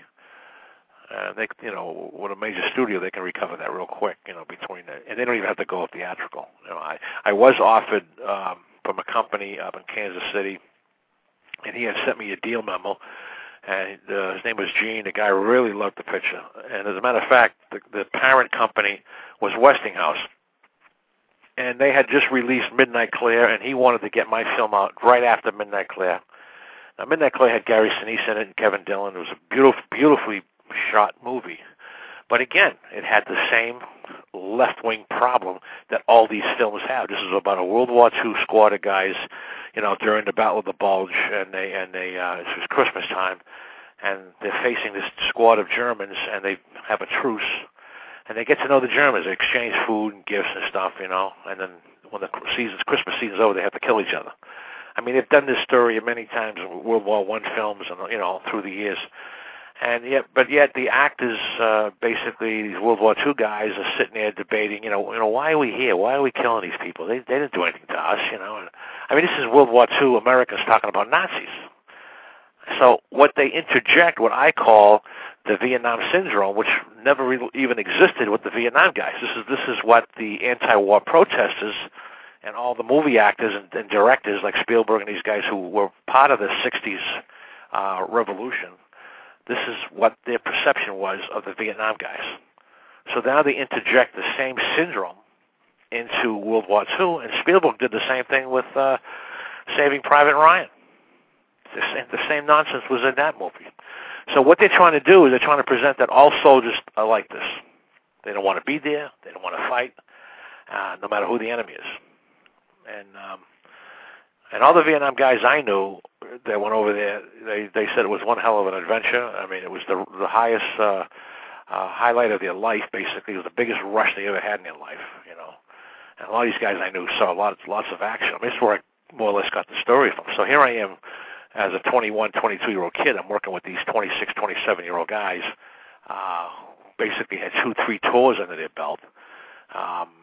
And I'm hearing stuff from them, funny stories, funny things, and then you go to the movies and you see this whole different perception. That's, and I'm sitting here, well, why don't they make a movie about you guys?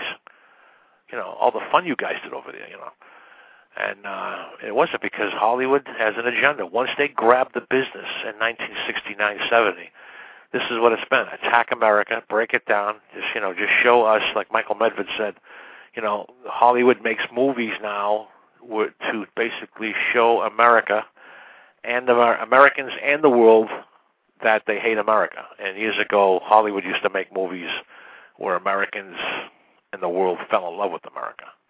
And we need to bring that back. And I do believe we can do it. It's just a question of getting some funding and getting the conservatives together to put this thing together.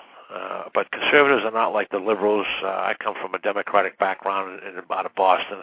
And the thing about Democrats is they stick together, even if they hate their leader. They hate him. They're going to vote for him and make sure he becomes, because it's about power and about control. Conservatives are too picky. You got some guys who like this candidate, that candidate. They like McCain. They like, and the liberals basically use this and they divide and conquer us. This is why we're in the situation we're in. So, I always tell people they got to, you want to beat the Democrats, you got to think like them and you got to fight like them, and that's how you're only going to win. So, but I do believe that if we make movies like this, we can slowly get back, the pop culture. I mean, my intention is to make movies where the liberals are the bad guys. Yeah. So, like say for instance, for a movie like Frank Capra's A Wonderful Life. You got George Bailey, this young guy. You can bring it up contemporary. You can instead of having World War II, his brothers and Harry's in the army of World War II. He comes home from Iraq, so his George Bailey trying to build houses, for low-income people, and instead of having this evil capitalist trying to put pressure on him, you make that guy an environmental bureaucrat. You can't build over here. You can't do this. You can't do, just tweak it, and you change the whole story. You know? And that's what you do, and that's what we need to do. And we need to attack them basically and expose their ideology as the farce that it is, and educate basically, the people that they basically dumbed down in all our schools from kindergarten to PhDs in the graduate level. I'd say there's a lot of conservatives in Hollywood. Just most of them, you can't be vocal about it, or you're pretty much done in the business. Like, what's his face who just died? Can't think of his name. The guy who played Bruno in The West Wing. Charlton Heston? What's that? Charlton Heston? I can't think of his name. Bruno. Ron Silver. That's his name. Yeah. Ron. Yeah. He came out there. He was a lifelong Democrat. Started saying he supported Bush, supported the war. Pretty much ended his career. I mean, you can't have any difference of opinion out there unless you're really successful and established, or they just totally shut you out. I mean, talking about liberal tolerance. There's no tolerance for anything but their same points of view. That's what I call this place the land of the tolerance and the valley of the rejection. That's what I call Hollywood. I belong to the Hollywood Congress of Republicans. So you see, with me it doesn't matter because I mean I've never taken a dime or a job from Hollywood. So there's even though they blacklisted me for over 15 years, I couldn't get work in this town. Here I am I'm a filmmaker. And I directed a movie. I can't even get a job cleaning toilets on a Warner Brothers lot. So, again, my escape route was the private sector. So I mean, I got work on the outside of the business. So I managed to survive. But if all you do is act like Ron Silver or any of these guys, I know Robert Davi, and Bob told me, when he came out to support Bush in the re-election. He has not worked in an A-level film since. And he made a movie with Chaz Palminteri. I guess Bob raised the money with a bunch of investors. He's even introduced me to them. He made a movie called The Dukes. It's a great little picture. It's about an old doo-wop group that they're trying to have a comeback. They're getting together, trying to make some extra money, and it's a comedy. It's funny. And it's a good little picture. They can't get distribution for it either. They're taking it around. And the money that the investors who put the money up to make the film, I mean, are also putting the money up to take the film around, So, I mean, it's played theatrical. I don't know how well they're doing. I don't know if they sold video, cable or pay-per-view rights yet, or even for any foreign, But then they made that movie with David Zucker. The American Carol. I mean, that was a pretty big budget film, but it only got like a 13 theater release, and the liberal media killed it. So you need to have a concept where the conservatives will come out in droves, like Mel Gibson had with The Passion. I mean, Mel was like a hydrogen bomb in this town, and they hate him for it because he's a guy who basically funded his own movie because he took the script around. And they wouldn't touch it, so he funded it. So then he had a distribution deal with 20th Century Fox, and basically he was waiting all that time, and he milked it just to get the publicity. And once Murdoch said no, they're not going to take it out because Mel had a first and last refusal deal with them, he became a free agent. And then he took it to Newmarket Films, and they were calling him all kinds of names, and he just milked this thing. And like he told a friend of mine, he said, I don't have the money to pay for this kind of advertisement. And they attacked him every day for a year. And that's basically, in that year, he sold so many tickets that he was already in profit before the film was released in the theaters. It's a stroke of genius. And the Hollywood knew this, and and that's why they hate him for it. So, then the movie goes out there theatrically. He hires this Newmarket Cinema, or Newmarket Films. They don't really distribute the film. They call it rented. He rented the distributorship. He puts up the money, and they send it through their network. So all they get is a fee for that because they can't write off expenses because it's not their expenses. They got to show him a report. And so the movie grossed $600 million. I mean, no one filmmaker ever made that kind of money in the history of Hollywood. It all went in Mel's pocket. and they're livid because if Tom Hanks did this, and then Tom Cruise does it, and Bruce Willis does it, and Jim Carrey does it, guess what happens to the motion picture studios? They put a for sale sign on there. Yeah. So, and that's what happened. That's why they were, they tried to ruin the movie. But again, it's a movie about Christ. No one had ever seen Christ depicted this way, and it just went through the roof, Yeah. So, I mean, it's any film that gets that kind of publicity is just going to make all kinds of money. So, I mean, it doesn't make any sense either because these companies, there's not a liberal probably on any of their boards, and you think these studios would want the films that make them the most money. It just doesn't add up. Well, again, this is another perception that the public has. The studios are in business to make money. Yeah, they were when Louis B. Mayer ran MGM and Jack Warner ran Warner Brothers, because they were privately held companies and they had to show a profit because they had stockholders. Today, the studios are basically part of multinational conglomerates. So there's like 400 or 500 companies in this conglomerate. I mean, if 5, 6 companies are losing money, it's write-offs for them. So this is why they can give Kevin Costner 7 films in a row and every film bombs. They can give Oliver Stone 6 or 7 films in a row and they bomb. Because it's an agenda they're selling. They don't care about making profit. And within this, and then it's all about odds. It's if you got for every Kevin Costner bomb and Oliver Stone bomb, they'll make a Batman. Which will basically go through the roof. But they release about 20-something films a year, and nobody knows what films they are, what come out. But once in a while you get a major hit like Iron Man. That's the one and all those films that make money have conservative values. The good guy wears the white hat. And he's he has a little bit of religious to him. He's a little religious and he stands for something. He's uncompromising, and people just relate to that. When you get movies where the woman is just as tough as the hero. I mean, where's the drama? Mm-hmm. So they don't know how to tell movies anymore. They just know how to spend money, just kind of like the Democratic Congress. They don't know how to govern, but they know how to spend money.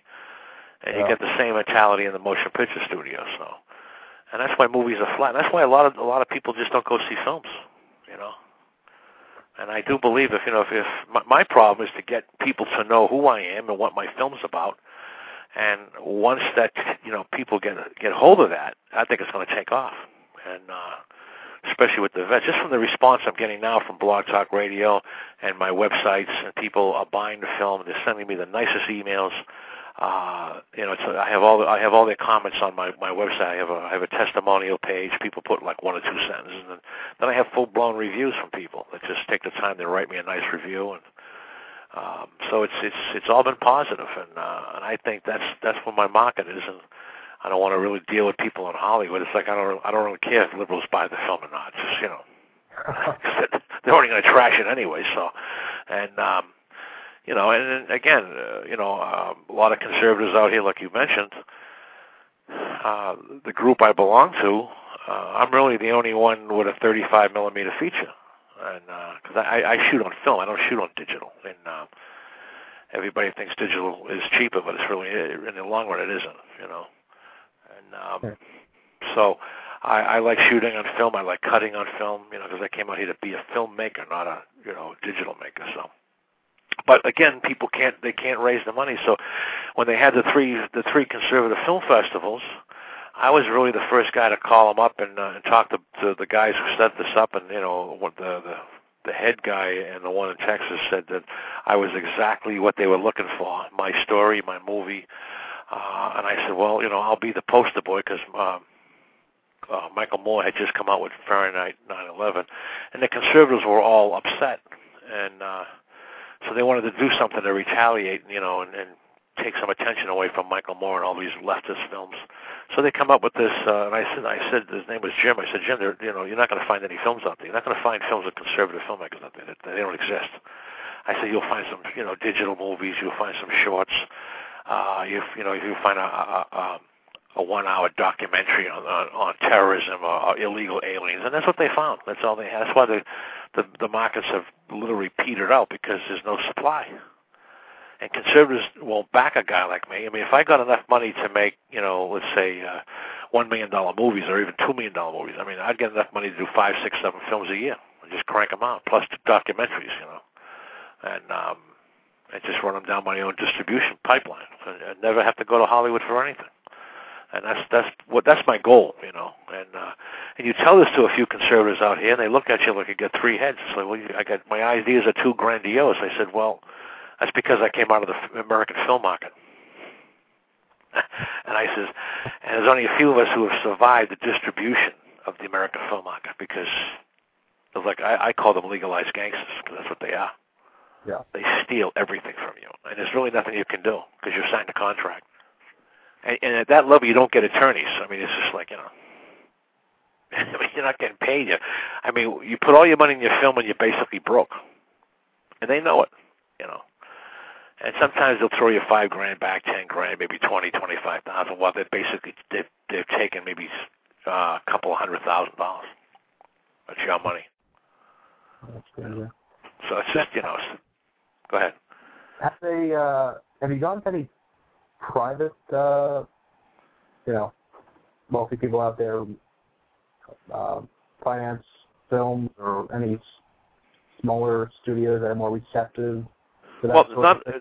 There used to be a lot of, when I first came out here in the 80s, from the old days in the 60s and 70s but what happened to studios in 1990, 93, they never really cared about, the majors never really cared about the AFM level marketplaces, but there was such an explosion of low-budget films, the studios decided to get into that market, and that's when they bought Miramax, and they bought Turner Films, and then they bought Vidmark, and they bought Promark, and they bought all these different companies where guys like me would go and make a foreign deal with. So they started gobbling up these companies, and now there was no place to go, and there hasn't been since probably the late 1990s.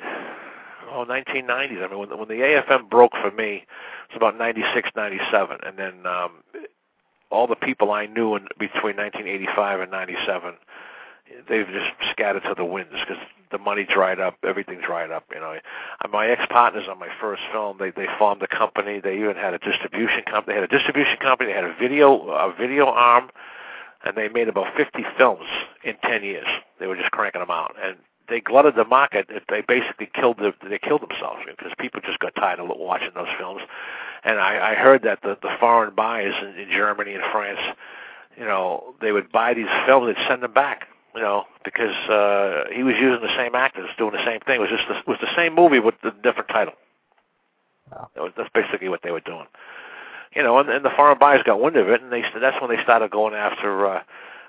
In those days, Schwarzenegger was making Total Recall and all those kind of films. So they would figure, hey, why buy 10 little nothing movies when they can spend their money and buy one Recall, and make more money. So that's basically what happened. So, and the majors did all that for that reason. So these small little buyers, in Israel and Poland, would have to be forced to buy, the Schwarzenegger movies and stuff like that. So they basically put us all out of business, and that's why for 10 years I tried to get a theatrical deal because even the cable companies out here, they like my movie, and they say, yeah, we'll pick it up if you get a theatrical attached to it. So that's why I was so focused on the U.S. theatrical.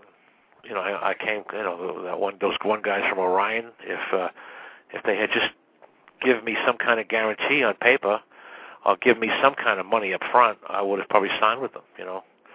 I ended up going back to the AFM level distribution. I made a deal with the guy. We put him on a performance contract. He had to sell so much money for so many months, and we would give him more territories. But when money was owed me, he refused to pay it. He didn't steal it. He just didn't pay me. He breached the contract, so I sued him. It took me 3 years to get to court. And when I did, I won the case. I basically put him out of business. But then I had to close my office up too.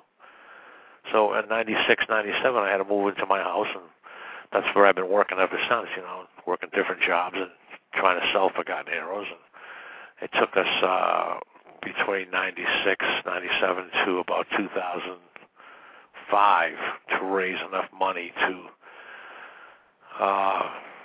get the negatives. I had to fix the negatives. A couple of scenes I wanted to cut out, so I cut out, and I had to do the whole ending credits over. In the opening credits, we put a quote from a brigadier general, Vietnam era soldier who retired as a brigadier. He really liked the pictures. I wanted to put that quote in the front of the movie. And then he had to get the artwork done, and basically had to get the DVD master made. So, fortunately, at the time, I was working in a post-production house, so I got a real good deal.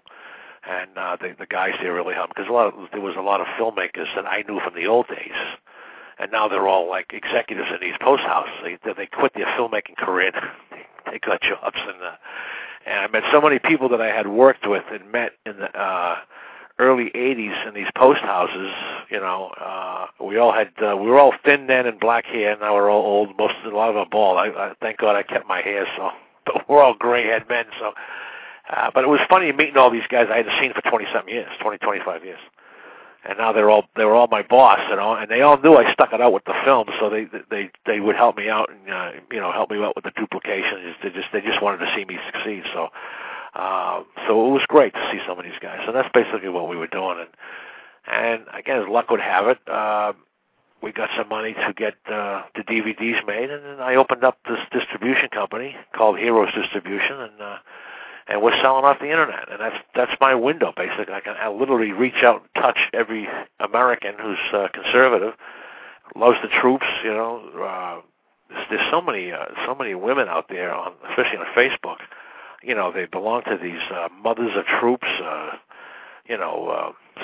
Save the Troops. I mean, there's just so many groups that all these women are attached to, and they network like crazy. So I mean, I'm getting, they tell one girlfriend tells another girl. I mean, I'm making sales to these girls. So it's really fascinating, And then they watch the movie and they're so emotional when they see it. So it's great. So because like I said, I just tried to bring back those old feelings that people would see when they watched a Dana Andrews War movie or an Errol Flynn one or a John Wayne one, and that was my goal. And then it took me 20 years to see it unfold, So, but that's just the way the cookie crumbles. So, but hopefully, if we make a lot of noise out there, I will run into some conservative venture capitalists. I always talk about. I want to find my own George Soros, a conservative George Soros, who's very upset with the pop culture and is willing to spend the money to change it. So,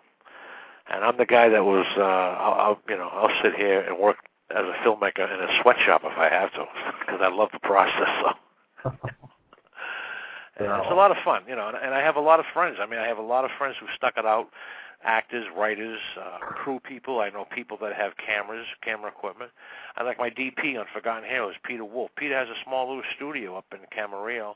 He's shooting all digital now because that's, all his clients, everything want digital. They shoot a lot of commercials up at his place. So that's what's keeping him alive. And but Peter's the only deaf-mute director of photography filmmaker in Hollywood.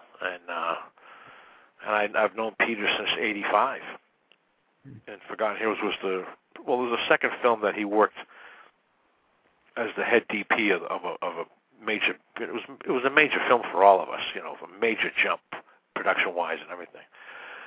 And that was all because of my partner John Liebert. He didn't want to make the films that me and Peter and all these guys came out of that realm. He wanted to take us to a higher level, which he did, and thank God he thought the way he did, because most of these guys that have money.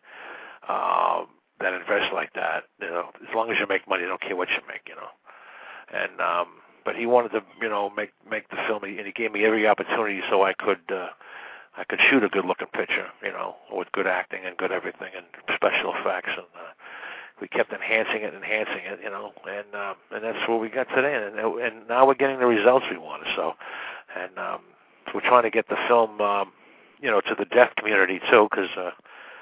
Pete is he's more or less pretty famous in the deaf community around the country, and that's most of the films he makes are for deaf people. He's the actors are actually deaf and they sign language and stuff. I've been in a couple of his films, but I don't have to learn to sign because I'm Italian, so I talk with my hands, so it's very easy for me to talk to deaf people. So, yeah. But wow. I finish your thoughts, sir. Yeah. So, people can go to the site, and it's, www.forgottenheroesthemovie.com, and we're donating $5 from every DVD, basically, to the American Veterans Disabled for Life Memorial Fund. So it's a good cause, and you're going to get yourself a good little movie for your collection, and basically, help a vet. I mean, if I tell people if they have a Vietnam vet in their family, father, uncle, grandfather, whatever, this would make a good little gift for them, and just to let them know that somebody wanted to say thank you for them, because Hollywood has no respect, not even for itself. So. Ain't that the truth? Well, hey, thanks for coming on. Hope everyone checks the site out. Okay. Well, thanks for having me call in, AJ. I really appreciate it, and I'll probably catch you on the blogosphere over here. No problem. You got it. Yeah. All right. Well, hang in there, and I'll definitely will call you. All right. So, yeah. Call all right. anytime. All right. Great. All right. Thank you. Thank you very much. Bye-bye. All right, everyone. That was great guest we had on there. Okay. So I guess I'm going on 2 hours there. Okay, I'll close off here with a few thoughts. We got about 10 minutes or so left in the program. Let me expand a little bit on that whole issue, and we'll wrap up. Yeah, I mean, I myself am interested in acting. When I get around to it, I'll write a screenplay too. Once I finish my novel, so that's all on my bucket list. I'll do that. Speaking of which, that's a movie. Okay. Anyway, get to that eventually. But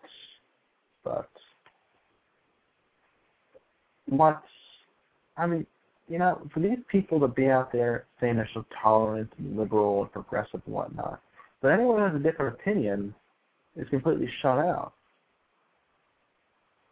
And that's the way they are, not just in Hollywood.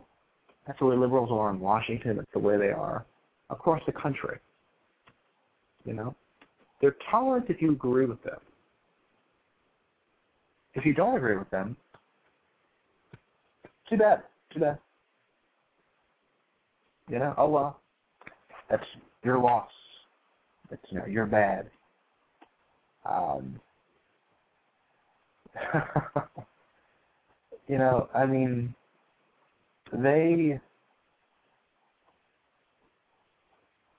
what can we even say about them? Because nothing we say about them will ever change the way they are.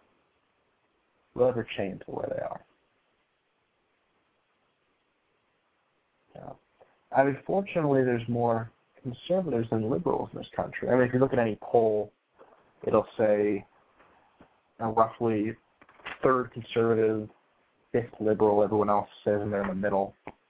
So, people do lean to the right.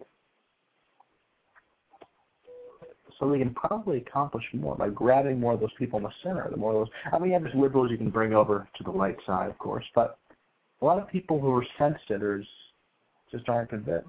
So let's, sell to them. Tell them why these liberals are way out there in left field. And, well, pun intended, yeah. That's how these battles are won. Whether they're culturally, and out in the media, whether they're politically, that's how you do it. You're pulling people bit by bit. You start with the ones who aren't too sure, haven't really been persuaded by anyone in particular, strong enough for them to move in that direction. And that's really how it's done.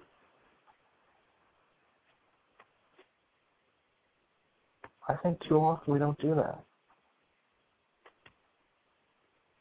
That's really unfortunate. It really is. So I think if we did that more often, we'd be in a lot better shape. We would. And also, I think it's shameful that we don't. It's really, really sad. Because we're just letting this just get away from us. I don't know why we would do that. It doesn't make any sense to me. Doesn't make any sense at all. That's what the left does.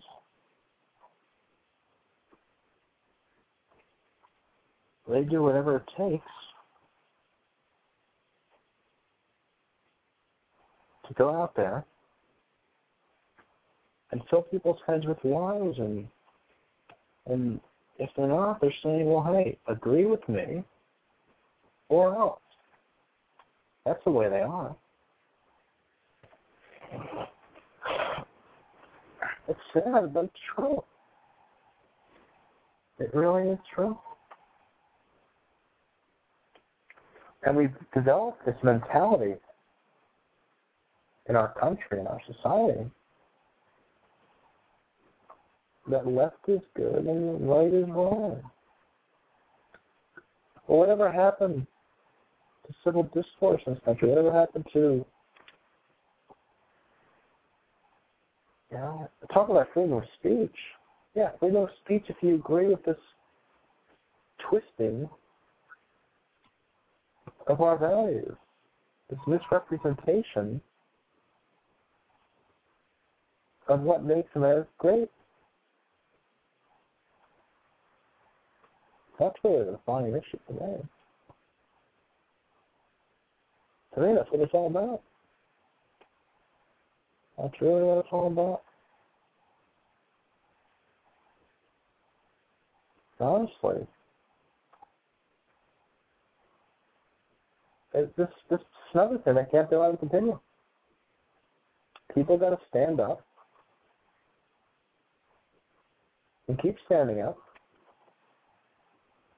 and push back. Because these radical leftists,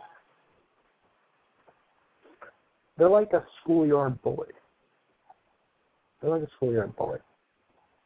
If you don't stand up to the bully, keep pushing you and pushing you and pushing you, and it'll get worse and it'll get worse. But if you finally stand up to that, finally hit the bully's back, well, they can't take that. It's just like when you're arguing with a liberal. You know what happens when you've won the argument. They start cursing you off. They stop trying to make points to counteract what you're saying. Same thing with that. It really is that simple when you think about it.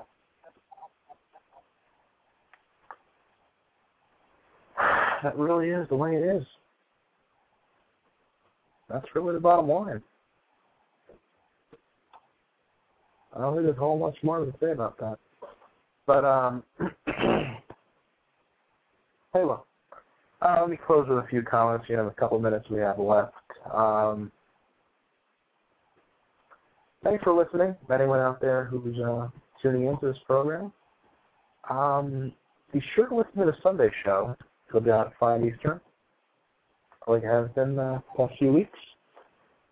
And we'll be back next week at the same time on week. So let's get people listening to that too.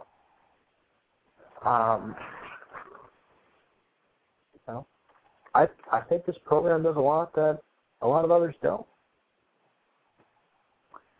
And so that's, if you're looking for something different, not the same old thing, I'll tell you, I say things, I'll do things most other people won't. Just the way I am. It's just the way I roll. That's just how it is. Not going to play the PC game, not going to blah, blah, blah, all that stuff. But, hey, tune in, keep listening, keep the show going. Tell your friends about it. Like I said, always looking for early hires for my administration. So, if that interests you. Now, we did release the new Liberal Wisdom Timeouts. We got a couple ready to go. So, see who it is. It might have a new Barack Obama. Might be Chucky Schmucky Schumer. So tune in on Sunday, find out who it is. Keep listening. Anyway, from the North Command, this is Ajay Bruno, and this is the Ajay Bruno Show. I'm signing off. Until next time, see you later.